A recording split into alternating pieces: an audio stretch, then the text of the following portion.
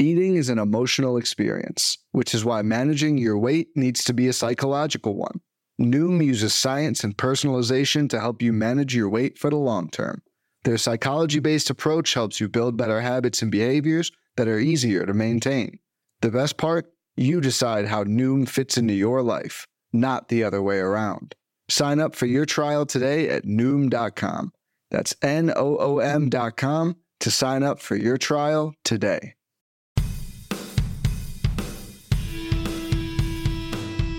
How's it going, and welcome to episode 105 of On the Wire, proud member of the Pitcher List Podcast Network. You follow the pod on the Twitter at On the Wire Pod. You can follow myself on the Twitter at 80grade. That's all spelled out. And you can follow Kevin Hastings at HastingKevin. That's the only way you're going to be able to talk to Kevin today, though. Kevin is celebrating, I don't know if he's celebrating his birthday per se. It is his birthday. Happy birthday, Kevin. But he is out. He lives in Hawaii, so every day is his birthday. I'll just get that out of the way.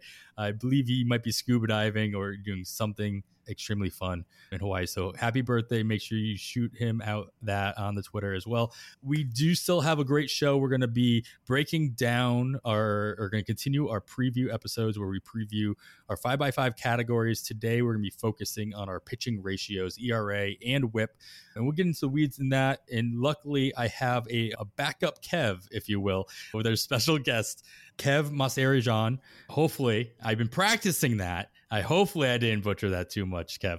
But you guys should be following him on the Twitter at RotoSurgeon. You probably already are. You can also listen to Kev on his own podcast, the Operating Room podcast as well. Make sure you're tuning into that as well. Today, we're going to be talking about those pitching ratios, Kev. And thanks so much for jumping in with me. And I'm looking forward to chatting. But how you doing? I'm doing great. You actually did a good job on my last name. Wasn't 100%, but it was as close as I can ask. It's spring training. Adam, thank you. It's a pleasure to be on. Thank you I would have loved to talk to the other Kev. It's his birthday, and your birthday, you could do whatever you want. No complaints on this end. Happy birthday to him. Hopefully he's enjoying Hawaii. I didn't even know he lived in Hawaii, so shout out to him for that. Yeah, he moved back.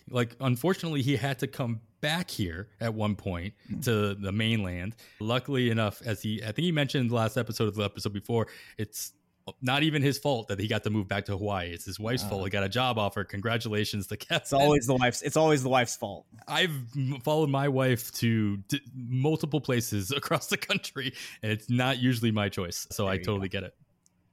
All right, but we're gonna get right into it. We got a bunch of news, and it's just you and me, so we'll get right into. It seems like this happens every week, though. We go through all our news, and then on Sunday, as our episode drops, 5 more things drop. And this happened, I think, on Sunday, Monday, and Tuesday. A lot of stuff came across the desk. First and foremost, one of the worst ones, we'll get it out of the way first. Gavin Lux looks like he's going to be missing the entire season with a torn ACL, basically been ruled out by Dave Roberts for the 2023 season. Talk to me about what expectations you have for the up the middle infield for the Dodgers. Do you expect the two Miguels, Vargas at second base, Rojas at shortstop, to pretty much man that almost all season? Or are you eyeing anybody internally, or do you expect the Dodgers to make a move?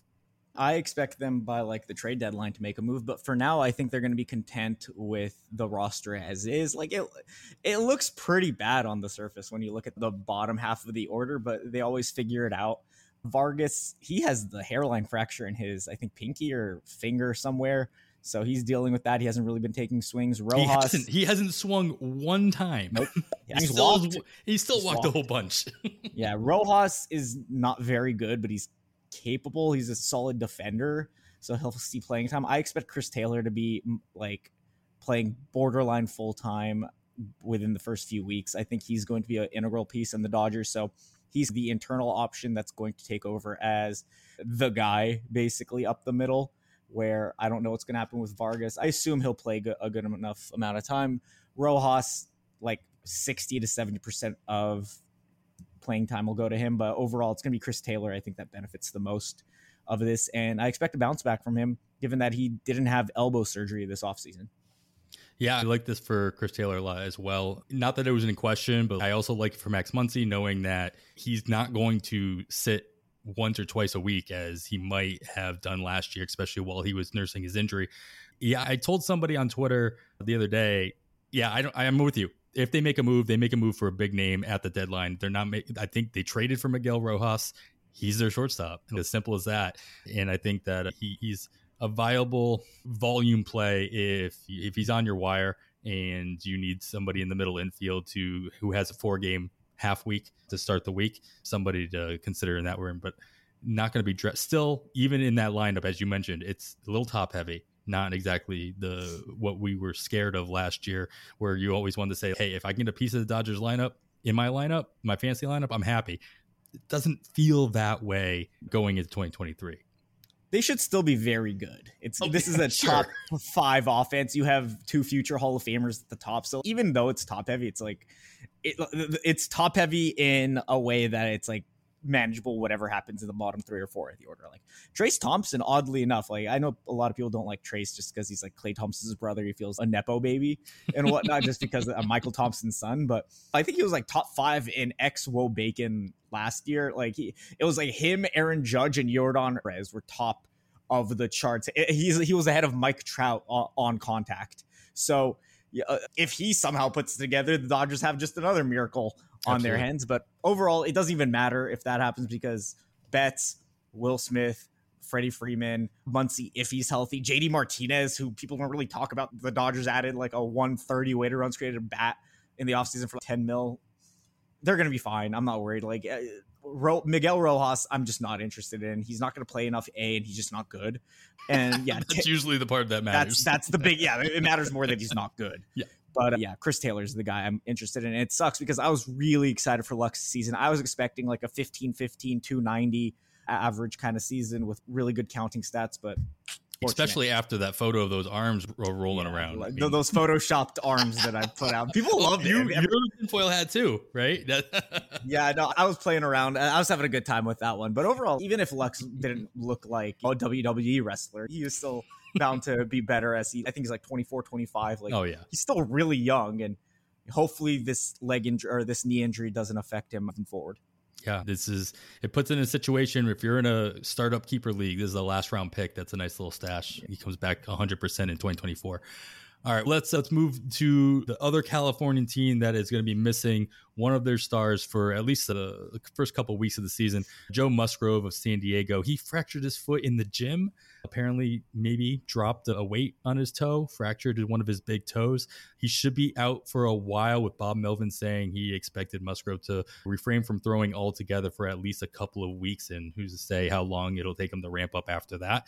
Kev, with leagues that you have an IL, so we're not talking about NFBC where there's no IL spots here, but Yahoo League, your CBS leagues, wherever you have an IL spot, does this matter? Are you still drafting Musgrove as a potential ace for more than the second half of the season, assuming he comes back, and stashing him on your IL? Or is the amount of time questionable that he's going to be missing not worth, like you still need a discount in your drafts? He's okay. The report is he's missing at least 2 regular season starts, and it's his big toe. Apparently it's not his foot that he fractured. So I don't know if that makes it better. And I already wasn't really drafting him as an ace. I wasn't super in on Musgrove this year. He's good. I liked him last year. K rate went down, walk rate went down, which is decent. But at the same time, I didn't expect him to return value on investments. Maybe that was like his ceiling, if anything. But yeah, knowing that there's missed time, knowing that a big toe injury, like I don't know what to make of that. I have no idea if this is going to linger or not. And if it does linger, I don't want to deal with that. So I'm just not drafting Joe Musgrove. And I mean, there is obviously a price in which he'd be appealing, but I was in a recent draft and I think he went around pick 150-ish, which he was a top 80 pick at first. Decent dip, but at the same time, if I could take a Lucas Giolito, Lance Lynn, guys just going in that 150-ish range, I'd rather just take them knowing that they're healthy to start the season. I'd rather know that I'm getting them on opening day or opening week. Luis Garcia, what's the difference between Luis Garcia and Joe Musgrove? Really not much at full strength already. So give me the healthy guys. Yeah, that's fair. I think it's pretty obvious that if you do have IL spots and you like Joe Musgrove, you still probably need to get some kind of a discount. Like you said, if he's going in the 80 range, you need to get into triple digits, let him drop a round or two before you stash him. But it is nice to know that you can stash a guy like this. And it, like you said, it's his big toe. I'm not sure if it's his landing toe or if it's push off. Either way, it will affect, like, as long as it heals well, I mean, he should be fine, but it will affect the way. That's why he can't throw. He doesn't throw with his toe. How come he can't throw?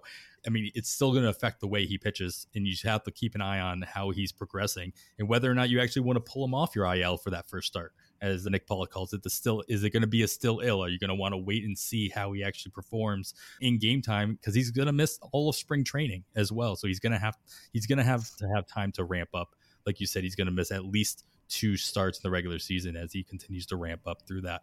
The other starting pitcher, as people were getting excited to see what he could come back from and do, is Tyler Glasnow. He was diagnosed with a grade 2 oblique strain, and just the word oblique obviously has a lot of people shaking in their boots in general, as they tend to linger. That's the phrase you hear everybody say. Do you have the similar concerns about Glasnow's situation, where he should be missing at least the next 8 weeks, is the report that I saw?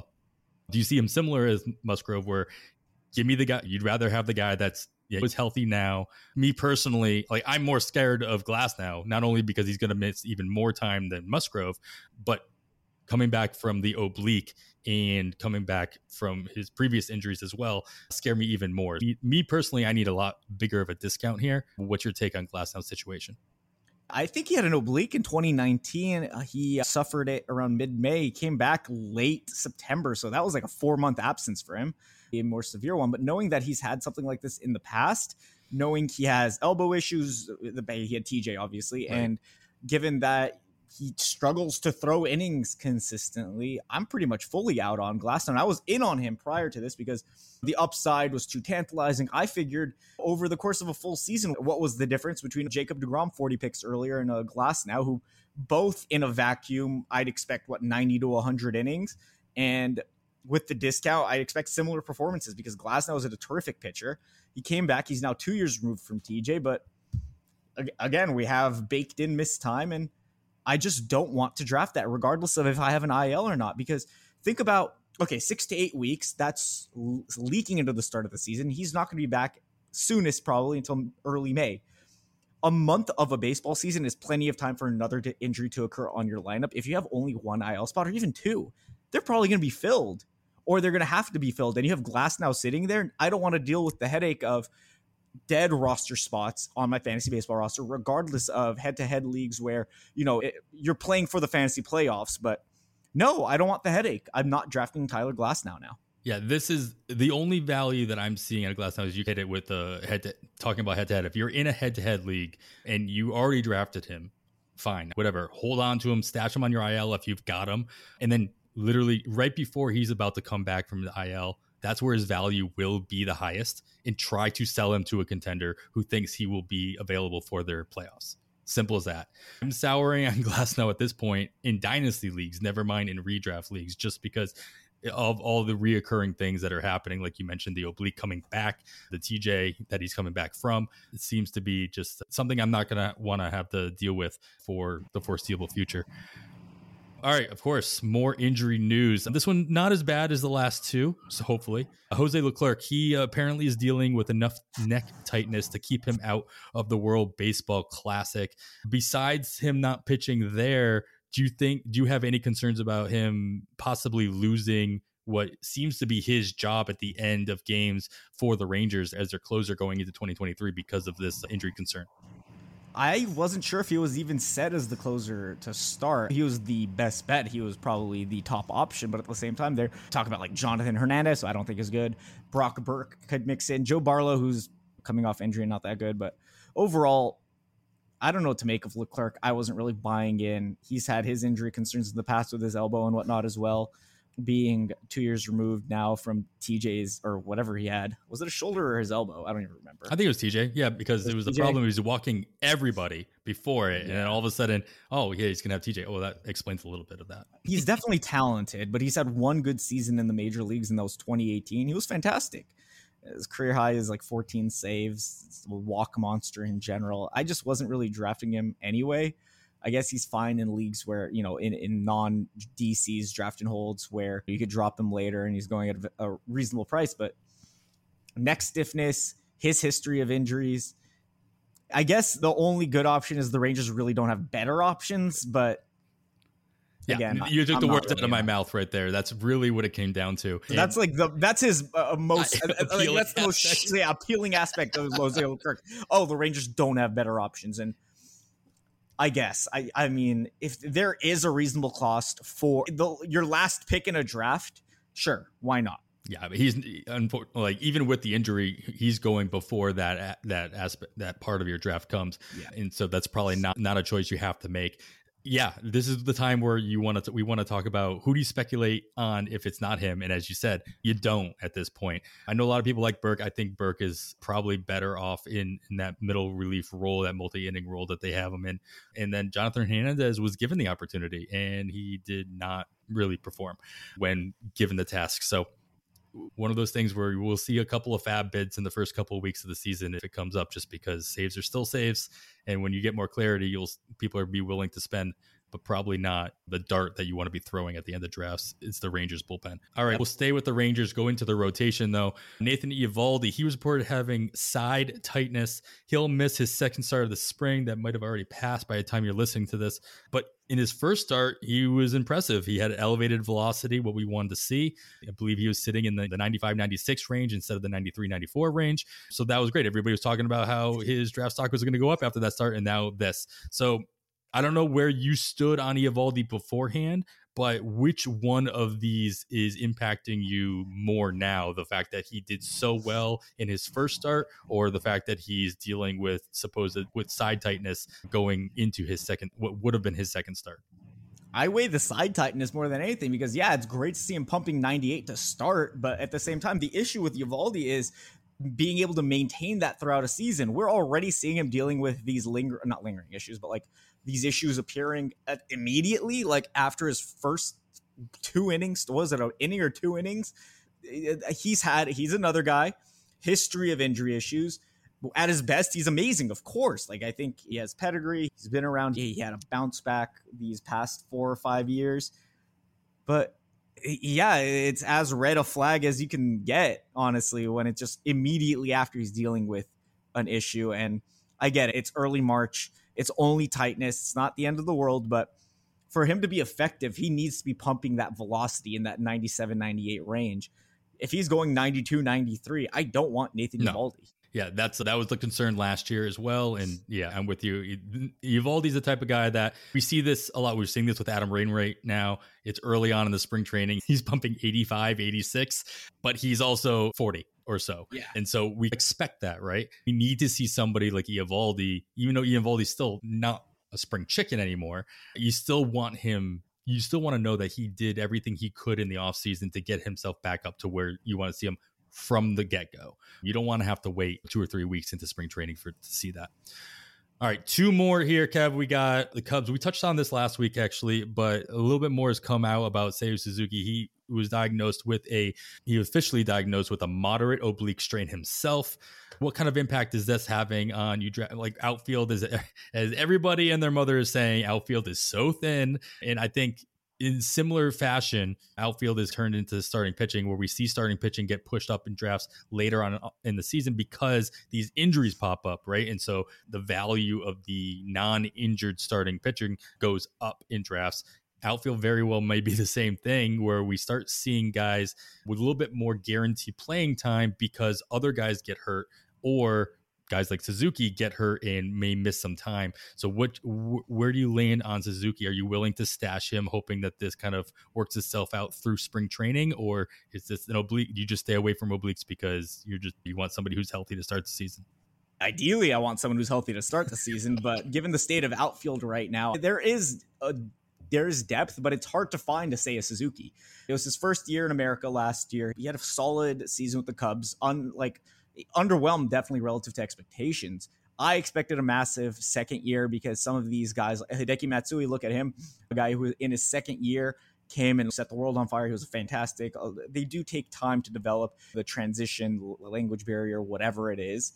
Yeah, so when they come over from Japan, Korea, wherever, I always give them a mulligan year. And Suzuki was going to be that guy, and I was buying in prior to this. And there is a range where the 200-ish ADP, he was going 110, 120, but now give him an 80 pick drop. I'm interested around like the Michael Confortos, the Jacques Petersons, where there's already flawed profiles of these hitters or injury concerns or whatever. Yes, you're buying into, say, Suzuki's current injury, but at the same time, the upside of 25-15, 25-20 you get out of Suzuki, even though the lineup's not that good, it's very appealing to me. And a moderate oblique strain, probably 6 to 8 weeks, like Tyler Glasnow, but I'm not as afraid for a hitter as I am for a pitcher, where, especially with a pitcher with elbow concerns throughout his career. So I'm willing to be open to, say, a Suzuki after 80 or 100 picks after his ADP to start the draft season. Yeah, and then that puts him in the same range as Masataka Yoshida, who, and your point, this is his first year coming over to the States. So it'd be interesting to see if that gap in ADP gets a little bit closer as we learn more about how Suzuki is progressing or not progressing through this new injury. All right, last one here, Kev. We have Brendan Rodgers. He left Tuesday's spring training game with a dislocated shoulder. It had to actually be popped back into place on the field. Now, though, it appears that he may need surgery to repair it, and that could put his 2023 campaign in jeopardy entirely, in the same vein as Gavin Lux. So I didn't really mean to bookend the news with these two terrible injuries. It just happened to work out that way. What we all know about Rockies are going to Rocky, how they treat their young players or don't treat their young players or whatever. But what options do you see the Rockies having if Brendan Rodgers is not an everyday fielder for them? The Rockies are screwed one way or another. So that's on them. I look at it like, I guess this is the best news possible for the young Rockies, like Elias Montero, Ezequiel Tovar, who I wasn't really in on prior to this, but getting a middle infield spot open. People were like, oh, Alan Trejo is going to take over. Alan Trejo is terrible, but he still might play because they're stupid. But when you look at it, yes, I think Tovar is a viable option. He might not be up for the first week or two or until Super 2 is up, but once he's up, I think he's going to stick because Tovar has the skills to be a very valuable real life and fantasy piece. More so immediately, Elias Montero later in drafts. This is not for like home leagues. No one's actually going to draft Elias Montero or Harold Castro, but these are two guys that could definitely benefit immediately from Brendan Rodgers' injury. Luckily, Brendan Rodgers, not luckily, but he's had his injury. It's like a significant history between, I think, his knee or back or whatever. His body's been in shambles for the last half decade, and he's been one of those prospects who people have been waiting for his Byron Buxton second, like his resurgence or something, where it never happened. And it's unfortunate because it just might never happen, because this is another huge red flag on him. And I wasn't really in on him, but yeah, I guess Harold Castro, Elias Montero right now benefit, while Tovar, if you were drafting him in the near 300 ADP range, you might get a big winner out of this. Yeah, Tovar will have to be held down pretty long in order to get that added benefit for the Rockies of extra playing time. There's also a possibility maybe the Rockies actually believe in Tovar and they start him on opening day. I believe he would be eligible. He would make the Rockies eligible for that compensation draft pick if he were to win NL Rookie of the Year. There's always that option. As long as he's on the opening day roster, I believe he would have been on 2 of those 3 prospect lists that he has to be on, at least the top hundreds. So there's always that possibility as well. I've been personally seeing Tovar as this year's Jeremy Pena, the guy that you think they could very well just start off. The difference is Pena didn't actually have any experience going into last year, and he still made the opening day roster and was the starting shortstop. But it's the same boat where I'm seeing him go in drafts. He's going pretty much where Pena was going last year, and it's in Colorado. The one thing going for you in Colorado this year, as Kevin points out all the time, is that in the NFBC, with the lineup changes that you make on Fridays, you can manipulate your fantasy roster to only have Rocky hitters in your lineup while they're in Colorado, and you can bench them every single day that they're on the road. So you can get all the best of them and none of the worst of them. It's almost like playing in a best ball. So that's something to consider if you are looking at, or if you find yourself having to draft a Rockies hitter, consider drafting a fantasy platoon partner as well, so that you can rise that production. My only contention with the Jeremy Pena comp is Pena was like 24 last year and Tovar is 21. So there's age that they could use as an excuse. This is like just the Rockies POV, just to play devil's advocate, because the Rockies do everything to suppress their young players, regardless of how talented they are, regardless of everything, because they're the Rockies. Yeah, so the age gap is huge, getting the extra year, and they're not in win now mode. So relative to the Astros, who they're like, oh, we need a good player. We don't have Carlos Correa. We need someone to play shortstop. Jeremy Pena makes sense. Plug and play him. Tovar, yeah, he could help them. He could help the Rockies right now, but they have little to no incentive. They're not in the window. Sure. Yeah, and banking on him winning NL Rookie of the Year to get that comp pick, I don't think they're going to risk it. Like, the odds just aren't really in their favor to make a decision like that. And they don't care about how many wins they have. They just care about cost control. Yeah, especially when you have Corbin Carroll out there as obviously the favorite in the NL to win that award. Everybody assumes that everybody's playing for second in that scenario anyway. All right, that is enough news for now. We're going to get into the meat and potatoes of the episode that we talked about at the start of the show. I'm talking about how we're drafting our pitching ratios, and then we'll talk about a couple players that we'd be looking for at the end of a draft to help in the first week or two in those categories. But first, we're going to take a quick break. Most weight loss programs are short-term fixes, but the problem is managing your weight needs a long-term solution, and that's what makes Noom different. Noom uses science and personalization so you can manage your weight today and in the future. Their psychology-based approach helps you build better habits and behaviors that are easier to maintain, and they help you understand the science behind your eating choices and why you have those cravings. Noom's personalized courses are easy to follow and will help grow your confidence with tools you can put into practice on day one. The best part? You decide how Noom fits into your life, not the other way around. And based on a sample of 4,272 Noomers, 98% say Noom helps change their habits and behaviors for good. Start taking control of your weight management and join the millions who have lost weight with Noom. Sign up for your trial today at Noom.com. That's Noom.com to sign up for your trial today. Fads come and go, and nowhere more than in the world of weight loss. That's why Noom has created weight management programs that are made to last. Noom uses science and personalization so you can manage your weight for the long term. Their psychology-based approach helps you build better habits and behaviors that are easier to maintain. And they help you understand the science behind your eating choices and why you have those cravings. Noom's personalized courses are easy to follow and will help grow your confidence with tools you can put into practice on day one. The best part? You decide how Noom fits into your life, not the other way around. And based on a sample of 4,272 Noomers, 98% say Noom helps change their habits and behaviors for good. So stop chasing health trends and join the millions who have lost weight with Noom. Sign up for your trial today at Noom.com. That's Noom.com to sign up for your trial today.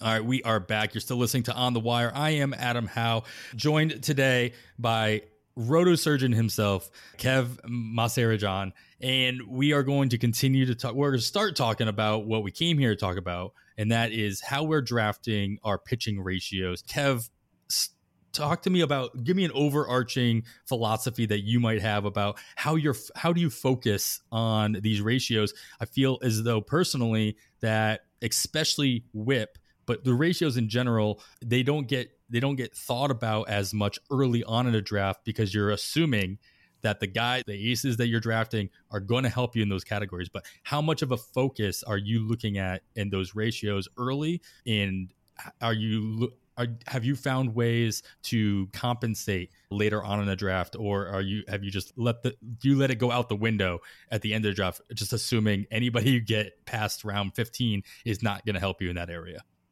I let the chips fall where they may with pitchers. I just draft the good ones and worry about the ratios later.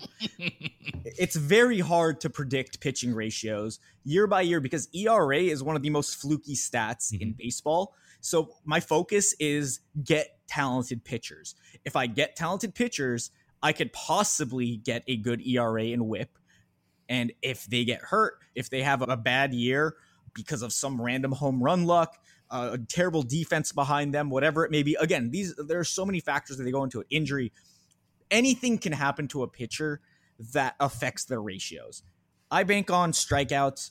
If you want to focus on wins, draft pitchers on good teams. I guess that's a good rule of thumb. Draft Dodgers, even though they phantom rest them every now and then. Quality starts. The quality starts are probably easier. Quality starts in Ks. You just look at pitchers who typically go longer in games. Pitchers who have more 6+ inning outings. That's typically, don't draft Andrew Heaney. But when it comes down to it, I draft Ks. If you draft Ks, you could typically draft good pitchers. That's how it goes. K- walk ratio is a very good way to indicate where the good pitchers are. XFIP, Sierra, all that good stuff.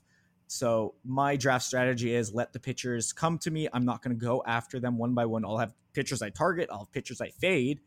But overall, there's no one way to go about grabbing these ratios, because it starts at drafting the good player and it ends on them not getting hurt and them not having terrible luck throughout the season.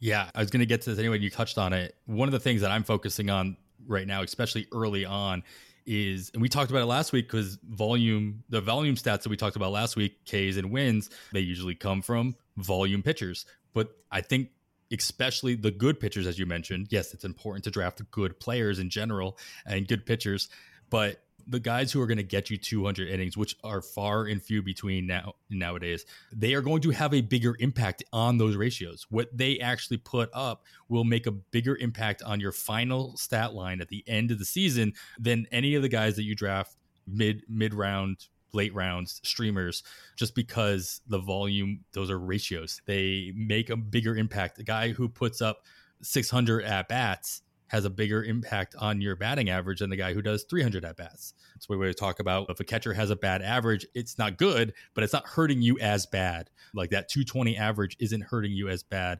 as the 220 average that's coming out of your outfield 2 spot. So something that I've been focusing on a lot is, those aces. If I'm going to draft pitchers early, and I assume, like you said, they're good and they're going to help me in those ratios, I want to make sure that those good pitchers are going to go either long in games, especially in a head-to-head league, or in a roto league. They've got to go at least the $170, $180 to make sure that those good ratios are going to help me as far as possible. I think that we talk about this on the offensive side with runs getting forgotten about, right? Or RBIs, home runs, even stolen bases get talked about way more often than runs. And on the pitching side, for me, that's whip. Like, you never hear people talking about a whip. Like, this guy has a good ERA. This guy can give me a whole bunch of strikeouts. Have you found, like you said, you're focusing on good players and good pitchers. I get it. But is there a way have you found a way to like actually take advantage of the fact that there might be somebody out there that is going to help you in that one category? It's still categories, as much of a category as anything else. Or is whip just, you're going to get it where you get it? See, okay, whip, there's a lot less variance with whip because it depends on the type of pitchers. Ground ball pitchers more often than not have higher whips than fly ball pitchers, where those fly ball pitchers might give up more home runs, be more prone to a higher bloated ERA. So it's like works in twofold, where the better pitcher might be the ground ball pitcher, where he's inducing double plays and whatnot. But at the same time, with the shift being banned too now, or not banned, but limited, they might Joey give up. Gallo, he just had the outfield shift had him on today. Yeah, we'll see how often that occurs too. But overall, it's going to be interesting seeing how many dinky singles go through and affect those ground ball guys. But over year, whip is stickier than ERA, way stickier than ERA, because it is a testament to the type of pitcher someone is, more so than fluke, luck, defense, injuries. Or not injuries, sorry, home runs, which home runs are fluky for the most part, unless a pitcher is very extreme fly ball heavy and I guess throws meatballs and stuff. We have to talk about the act of streaming pitchers, because it is a part of the game. Whether you do it or not, it's still happening. Your league mates are doing it if you're not doing it. And so what kind of risk are you willing to take throughout the season when you're streaming pitchers and you need the volume or you need those ratios? What kind of a player are you targeting to stream when you are looking at those ratios? Are you looking at the relievers that you think could knock in 3 to 5 innings in the week and have a better shot of chipping away at that ERA and those whips? Or are you looking for the best starter that has the best opportunity against the worst team that is not going to hit them? Best starter against the best team in that scenario, because the best bet is the good player. Don't worry about bad players and good matchups. I'm not going to be rostering Johnny Cueto anytime soon. I'm sorry. That's just not for me. Yeah, my focus right now is, when it comes to streaming, try to get the 2 starts ideally, because it mitigates the risk of a random start with bad luck blowing up in your face. And it gives you the opportunity to potentially get more Ks and 2 wins, or 2 quality starts per se. So you maximize that opportunity per week. Even though that second start could get blown up, it could limit the first start that gets blown up. When it comes to relievers, it's very hard to stream relievers. I tried this last year in a league where I only had 1 closer, and it blew up in my face. I kept picking up the wrong guy for saves, or I kept getting the guy who got blown up in a week, because, again, pitching is very fluky. It is very hard to predict. So getting the guy who you can maximize throughout a week, who you know is going to throw the most amount of innings, aka that 2-start pitcher, who you want the most talented 2-start pitcher. You don't want to just go. You want to get Gomber. Yep. Yeah, you don't want to get Gomber, exactly. So going after that, it's obviously somewhat subjective to say the best guy, because that could mean different things to everybody. But I look for just who via peripherals or whatever has put up the best numbers over the past year or so, or like mid-season, who's having the best season. Even if the matchup's a little tougher than the next guy, I'll go with the better pitcher.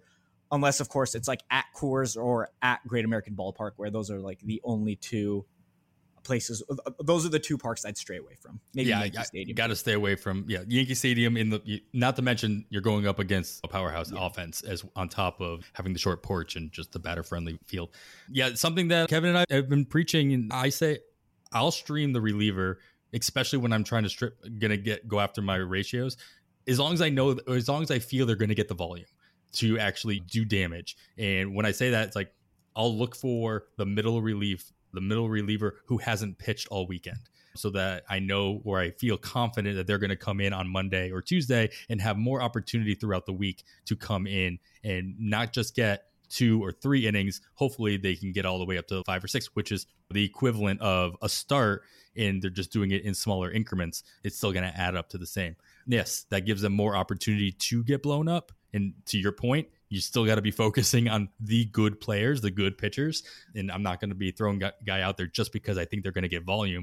But then again, the good pitchers are the ones that in bullpens are usually the ones that are going to get the volumes from their major league teams as well. So I have that going for me as well. At least I have the major league teams looking out for my best interest in that way. All right.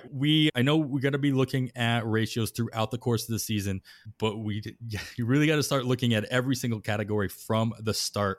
So we're going to talk about a couple of players that we might be looking at with our final draft pick, with our first week's worth of fab, that can fill the gap, fill the holes in our rotations, that can help, or at least chip away, give us a good starting spot in going into the 2023 season. But before we do that, we do have to take another quick break. When it comes to weight management, we tend to put our focus on what we eat, but Noom's approach puts the focus on why we eat, and that's a game changer.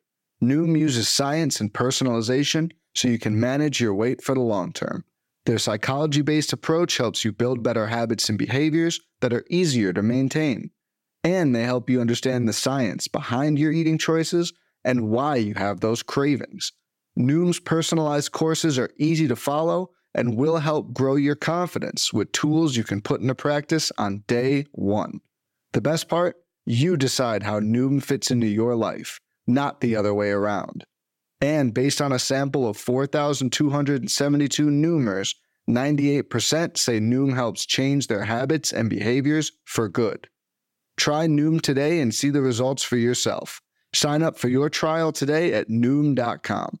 That's Noom.com to sign up for your trial today.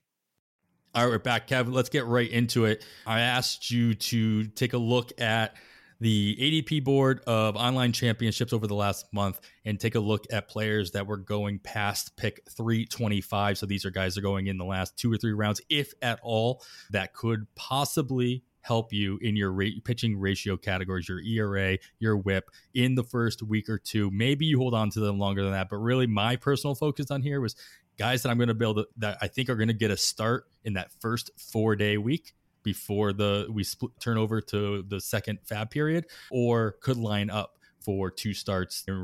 They're decent pitchers. They're going to get you volume, and they can cut into those ratios for you. So I'm going to let you start it off here. I asked you for 2 starting pitchers and 1 relief pitcher that could chip away those ratios. Who are you looking at?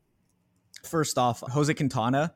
He's going after pick 350, I believe, in drafts. He's been pretty late, and he's not this. Oh, he's going after 325. Excuse me. He's around 327, and for the most part, he might get 2 starts against the Miami Marlins to start the season, and then that 3rd start against the Oakland A's. So schedule lines up very well, very favorably. That's reason number 1. Reason number 2 is, I guess, getting signed by the Mets is as favorable as you can do, because that's a top 2 pitchers park in the MLB. So even if, let's say, he cruises through those first 3 starts and you're like, I don't know if I should drop him, just know his home park is amazing. Like Taijuan Walker, who isn't a great stuff pitcher, maybe back in the day it was prior to all those injuries, but now he had a fantastic season with the Mets, and he should have been blown up several times. So Jose Quintana, even though he isn't the most talented guy now, he has reinvented himself over the past year or so after his not so great era with the Cubs, and Pirates signed him, fixed him, Cardinals got him. He was fantastic for the most part last year, and I expect somewhere between a 3.5, 3.8 ERA for him this year. But ideally, you're getting him for these first 2-3 starts. I expect maybe he'll get 1 blow up, but out of those 3 starts, you should get a guy who's typically going deep into games, pitching on a good team with a good defense and good home park that you can hold for the rest of the year, if maybe he even advances past his reinvention last year. So I like Jose Quintana. Yeah, it's nice to have somebody on the podcast besides Kevin wax poetically about Jose Quintana. So I'm glad that I saw you put his name on the rundown here. Yeah, the beginning of the schedule for him, he's the only lefty in that rotation for the Mets. He should get one of those first 4 starts, I think, against Miami. So I think that what you said lines up perfectly. That's something you have to be looking at, especially for these late round flyers, that these are guys that you want to draft, people that you want to actually play. Yes, you can throw your darts, you can get your stashes, and you're like, hopefully Brandon Pfaadt makes the rotation or he gets called up early. I can stash him for a couple of weeks or whatever. But a guy like Quintana, you want to know that if I'm going to draft this guy, I want to be able to play him. Jose Quintana is not the type of player that you stash. Simple as that. So as long as you know if he didn't have this lineup, yes, it's nice that he's at the Mets. It's a good stadium, all that stuff you said. But if he didn't have the lineup options of where he's going to be playing against this early in the season, I don't think he makes this list. I think the fact that he has these matchups makes him much more viable in this scenario. And who knows? Like you said, he continued to do well. Like I said, he's the only lefty. He's not going to lose his job. And I can't believe you said that the Pirates fixed somebody, and that was amazing. It's their new GM. It's their new system. Like they've been really well. Even Mitch Keller. Like I know people joke on Mitch Keller, but they somewhat fixed him recently. Roansy Contreras, I expect a good year from. Yeah, they're very much more analytically inclined now than they were in like the Huntington era. Yeah, I'm excited. We'll give them that. All right. So I'm going to give my 2 guys, and I want your feedback on this, because I think I made at least one terrible choice here and maybe one viable choice. And I want you to pick which one is which. Basically, I went after, again, I'm looking for guys I think are going to start in that first week. So I went after the San Diego rotation. We talked about Joe Musgrove is not going to make his first couple starts of the season. That opens the door for Nick Martinez and Seth Lugo to be in the rotation in the starting 5. Seth Lugo is not the guy I chose here. Nick Martinez is. And then the other option here is Michael Wacha. And I picked Michael Wacha and I picked Nick Martinez for the very simple fact is that they're going to start in that first 4-game series that they have. And so I want to make sure that I have 9 pitchers that are going to actually produce in that first week. Now, with that being said, they also have Colorado on the road. That is not as appealing in the first series. I get that, as you might think, just because they're not coming from Colorado to play. They're coming from Arizona, which is a whole lot similar to San Diego in that respect. So they're not being affected by the altitude and then leaving the altitude and all that. It's still the Colorado lineup. I'm not scared of the Colorado lineup. I know Chris Bryant is tearing it up right now in spring training, but I'm not terribly concerned about that matchup. And whether even with Michael Wacha's like end of season with the Red Sox last year, not looking that particularly great. The first few weeks, April into May, didn't look half bad for him. And so if he's coming back in that same kind of groove out of spring training for the Padres, this could be an option to, I know we're talking about ratios here, but going up against Colorado, he could give you all four categories from this start. Nick Martinez has looked much better in spring training. Wacha has not. I will give you that. I'm not even going to pull up the numbers. I just know he's got 50 over 6 ERA. I think he's got 15 innings already. So they've been throwing him out there. He's not performed that well. It's early in spring training. It's overreaction city. I totally get that. Nick Martinez is probably the one I would lean toward more. Just the fact that he's actually looked good. He was stretched out at the beginning of last season. So any concerns I think that people might have about him transitioning from his reliever role into the starting role, something he was very vocal about. He really wanted. Him and Seth Lugo said they signed with places because they wanted to sign somewhere that was going to let them start. I don't know how long both of them will start throughout the season, but at least Nick Martinez has already shown, hey, yeah, I can go 6-7 innings, at least in the start of the season, and that'll give him more opportunity to volume his way into better ratios, not to mention put himself in position for a win. I'm not worried about the strikeouts here. That's not what we're talking about. So if you're like, these are also two guys I think will get fabbed in the first fab period of the year, especially when the rotations are announced. If both of these guys are announced that they're going to be, let's just say they're going to start number 3, number 4, they're going to start Saturday and Sunday for the Padres. Are you fabbing either one of these guys just so you can get 9 guys in your rotation to get you that volume? Or do these days not fit that mold that you're talking about? I only pick good players in good situations. They're definitely not bad players. Mike Wacha has his history, and he's had some bad luck in recent years outside of last year where he really picked it up and became that solid 4 starter, maybe 3 at best. But yeah, Martinez pitched 2 months as a starter. He was fine. He had a 4-ish ERA. Peripherals were around that 4 range, so it's not, he wasn't pitching overperforming, underperforming, whatever. So a match against the Rockies, or not Cardinals, excuse me, Diamondbacks, yeah, that's fine. You could definitely stream. I think the Diamondbacks offense will be significantly better than last year. Sure. But even pitching in Arizona is fine. My only issue with drafting them is you're only picking them up for that start, because after that is at Braves, at Mets, home versus Brewers, which is favorable. But then again, Braves, and then it gets a lot easier with the Cardinals, Cubs, Giants, Reds, and Reds at home, but not Great American. But you're really only picking these guys up for one start. So that's the only issue I have with Wacha and Martinez. But if you only want a guy, last pick, that you want to get as a streamer for that week, say you drafted Glass now somehow, whatever, yeah, they're fine. I like Wacha and Martinez for that first start. Yeah, that's I wouldn't even think about that way, but I like that in the leagues that you have an IL. If you drafted Musgrove, you're throwing him on your IL, you replace him with one of these guys that's going to get his start. Yeah, I totally do not expect to have either one of these guys on my roster after the second fab period. Yeah. Simple as that. If they both get a start that opening weekend. Now, if one of them gets the start on Monday, maybe I hold on to them for that 2-start week. But yeah, beyond that, I do not expect them on my roster after that. These are definitely they're streamer draft picks, which I think are completely viable. So you save yourself anywhere between $5 and $50 in fab in your first week. All right, why don't you bunch these last 2 together for me, Kev? Your second starter and your reliever that you think might be able to chip away at your ratios in the early weeks of the season. Yeah, I know this one sounds gross, but Kyle Gibson, moving from the Phillies, which Citizens Bank is pretty hitter friendly, moving there to the Orioles, which a more neutral park in Camden Yards, since they moved the walls back. First start, possibly either against the Red Sox in Boston or at Texas against the Rangers. Boston, Fenway hasn't played as hitter friendly since they installed the humidor. Texas's new park is much more pitcher friendly than the old Globe Life, where it was just home run central.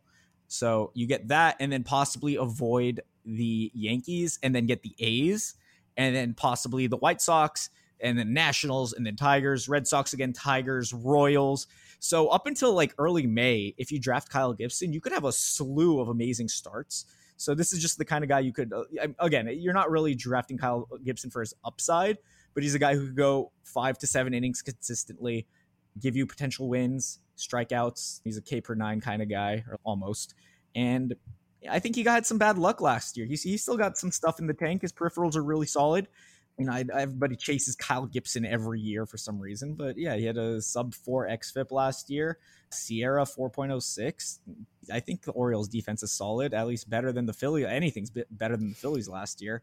Yeah, I'm in on early season. Kyle Gibson can be a very good starter for you for that first month or so. Opening day starter Kyle Gibson. Probably. Look at their rotation. As much as we all want to see Grayson Rodriguez out there, I don't think he's got to earn his spot in the opening day roster. Never mind the opening day starter gig.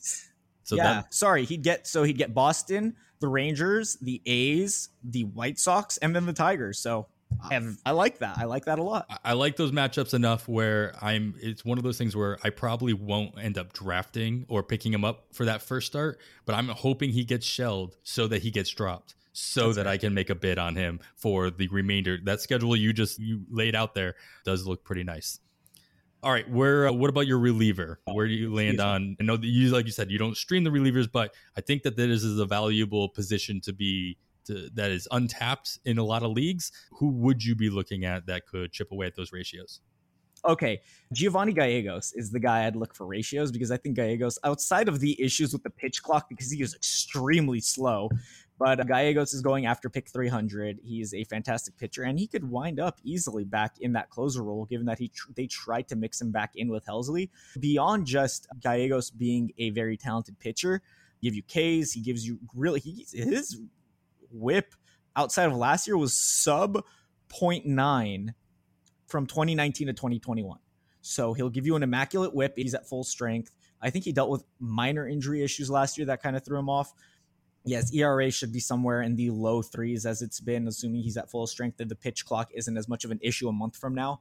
Yeah, give me Giovanni Gallegos going around pick 320 if I'm looking for a guy for ratios and potentially even getting me saves down the line, because Helsley throws like 102. He could blow out his arm any given day.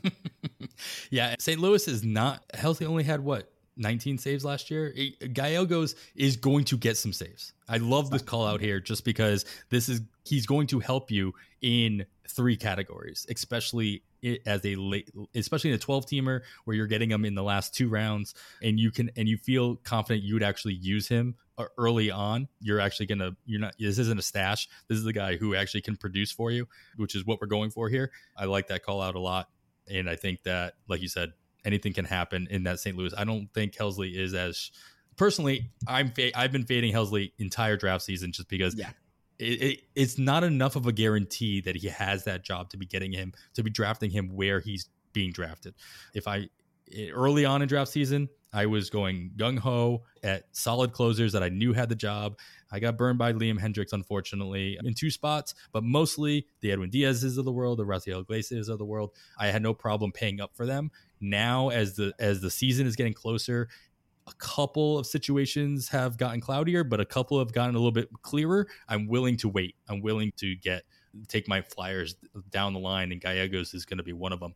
My relievers that I'm focusing on an entire bullpen, and that is the Tampa Bay bullpen. And the main reason for that is exactly what you talked about with Jose Quintana, what you talked about with Kyle Gibson's schedule, and that is the Tampa schedule to start the season. The first 3 series they have against Detroit, at Washington, and then against the A's. And Jason Adam could be in the very same situation as Gallegos, where he is stealing saves from Pete Fairbanks, who I think a lot of people are just assuming has the job. We all know what Tampa's history is, and Tampa has had history, granted, of giving a guy 40 saves in the season, so that can happen, but Fairbanks has not been the pinnacle of health himself, and Adam is going to be right there as the C2, if you will.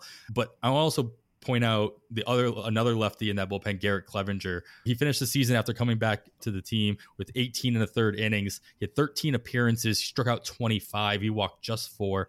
This is a guy who the 3 teams I said, not only are they poor lineups, but they're pretty lefty heavy as well in those lineups. And so these lefties, I think, are going to get plenty of work in the first 3 series of the season.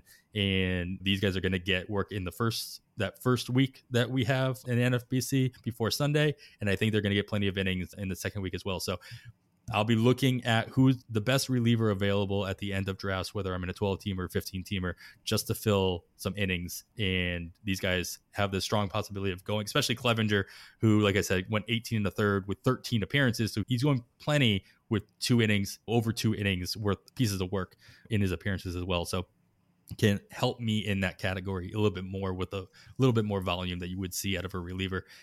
Not to mention that early on in the season, starters still aren't ready to go 5, 6, 7 innings right off the bat. So I think there's going to be a lot more work for bullpens across baseball in April, especially in the first 2 weeks of the season. So keep an eye out for the best relievers out there that are going to get the volume early on, just because out of necessity, teams aren't stretching out their starters as long as they're not in midseason form. So there's going to be more opportunity for them to get in there. Absolutely. I like those two. Jason Adam, another guy who could be a sneaky reliever, sneaky closer, and not even sneaky because there's only, 2 guys in there, like Pete Fairbanks. I love Pete Fairbanks. I think he's amazing, but he cannot stay on the field. So, yeah, Adam's fantastic. You had Minter, you had Clevenger. These are all very good. Again, just draft the good players, figure it out later. It's very early in the season. It's not the end of the world. Focus on talent. Don't worry about the situation. Yeah, I love it. We don't need any more advice. You guys can turn us off now. That's the best advice you're going to get anywhere. No, seriously. That's all fantasy sports is. People worry about the nitty gritty of how many, for a fantasy wide receiver, how many targets per game with this quarterback, blah, blah, blah. No, just if they're good, draft them. If they're on good players on good teams. That's number one. First and foremost, all you want in fantasy is a good player on a good team. And then you knocked a next level down is good player. That's it. Those are the only two criteria you should have at every single moment. I add something to that, and just the fact that you want a good player on a good team that's giving the good player opportunity to play. We went through this with Kyle Tucker early on in his career when they weren't calling him up. And then when they did call him up, he wasn't playing every day. And then when he was playing every day, he was batting 6th in the order instead of 2nd in the order. And even so, let me interject real quick. Everybody complained about Kyle Tucker preseason last year. Oh, he's going to hit 6th in the order. Yeah, he hit 6th and had 107 RBI, 25 stolen bases and 30 home runs, which he had 30 home runs the year prior as well. So yeah, his average was lower, but overall, you still got a fantastic player. So we worry about these things that we should not be giving a single crap about and overblow it when Kyle Tucker's an amazing player. He's a first-round pick, a top 6. I got him plenty places. I'm not arguing that fact. I'm drafting him wherever I can. Yeah. And he could hit 6th all year if he wants to. I don't care. I got a good player, a very good player on a very good team. We don't have to care about all these other details. Someone gets hurt at the top of the lineup, they could slot him right in. There's 9 slots in a lineup. This is for the sake of offense, at least. 9 slots in a lineup. An injury could happen to any one of those 9. That bench player you're drafting, assuming they're a good player, can slot into one of those 9 spots. It doesn't have to be anyone specific, given how versatile players are, how athletic they are, and whatnot. So obviously, unless they're like pitchers or catchers, that's like the only 2. Overall, sorry for the rant, but it pisses me off every time I hear, oh, lineup slot, oh, playtime, oh, this or that. Are they good? Are they good? Yes, draft them. Are they on a good team and they're good?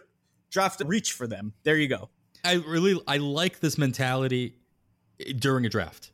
I think you're absolutely right during a draft. In season, there's a lot more nuance. Excuse me. Obviously, if they're not playing, that's different. It doesn't matter how good they are. Yeah, they're AAA. Yeah, I'm not picking up the AAA guy, even though I think he's better than the major league guy. Okay, yeah, obviously there's some nuance. That's all. There's some nuance here. That's good. That takes the place of Kevin's normal situation where he comes in with his final thoughts. I think this is Kev's final thoughts. I think that works really well. I appreciate that. It's for every fantasy sport: baseball, basketball, hockey, golf. I don't care. Good players on golf. You're not on a team, but you get my point. Good players on good teams. Finn. That's it. End of podcast. All right, Kev, after all that, man, thank you so much for joining us. Why don't you remind everybody where they can follow you? And besides the podcast, if you've got anything else in the works as the season gets a little bit closer, what they should be keeping an eye out for. Yeah, obviously, Rotosurgeon on Twitter. Make sure to go follow me. That is my stream of consciousness. That is where I brain dump all of my fantasy thoughts, sports thoughts, pop culture doesn't matter. My Twitter is basically a little door inside my mind, which not everybody wants to enter, but I understand. Roto Baller is where I write. That is where my fantasy sports writing goes. It's a fantastic website full of great analysts, great writers. I will be keeping up with pieces. I have some best ball pieces that came out on the premium content. I use promo code KEV at checkout for those discounts and whatnot. Best ball dynasty pickups I like, whatnot. And then the game day I'm working on a lot of mock drafts right now. NFL, like real life. This is outside of fantasy. So NFL mock drafts and NBA mock drafts and whatnot. Keep an eye out for that on the game day. And the operating room is the podcast. Make sure to check it out. It's available on Spotify, Apple Podcasts, and wherever podcasts are available. Adam, thank you so much for having me on. It's a shame we couldn't have Kevin on here to talk as well, but his birthday, again, happy birthday to him. And hopefully I get to talk to him soon. Yeah, thank you much for coming on, man. This has been more than a pleasure. Yeah, if you're not following Kevin, make sure you are doing that at Rotosurgeon, listening to the operating room. And that's going to wrap it up for episode 105 of On the Wire. And after all that, man, I am Adam Howe. On behalf of Kevin Hastings, thanks for listening, and we bid you goodbye.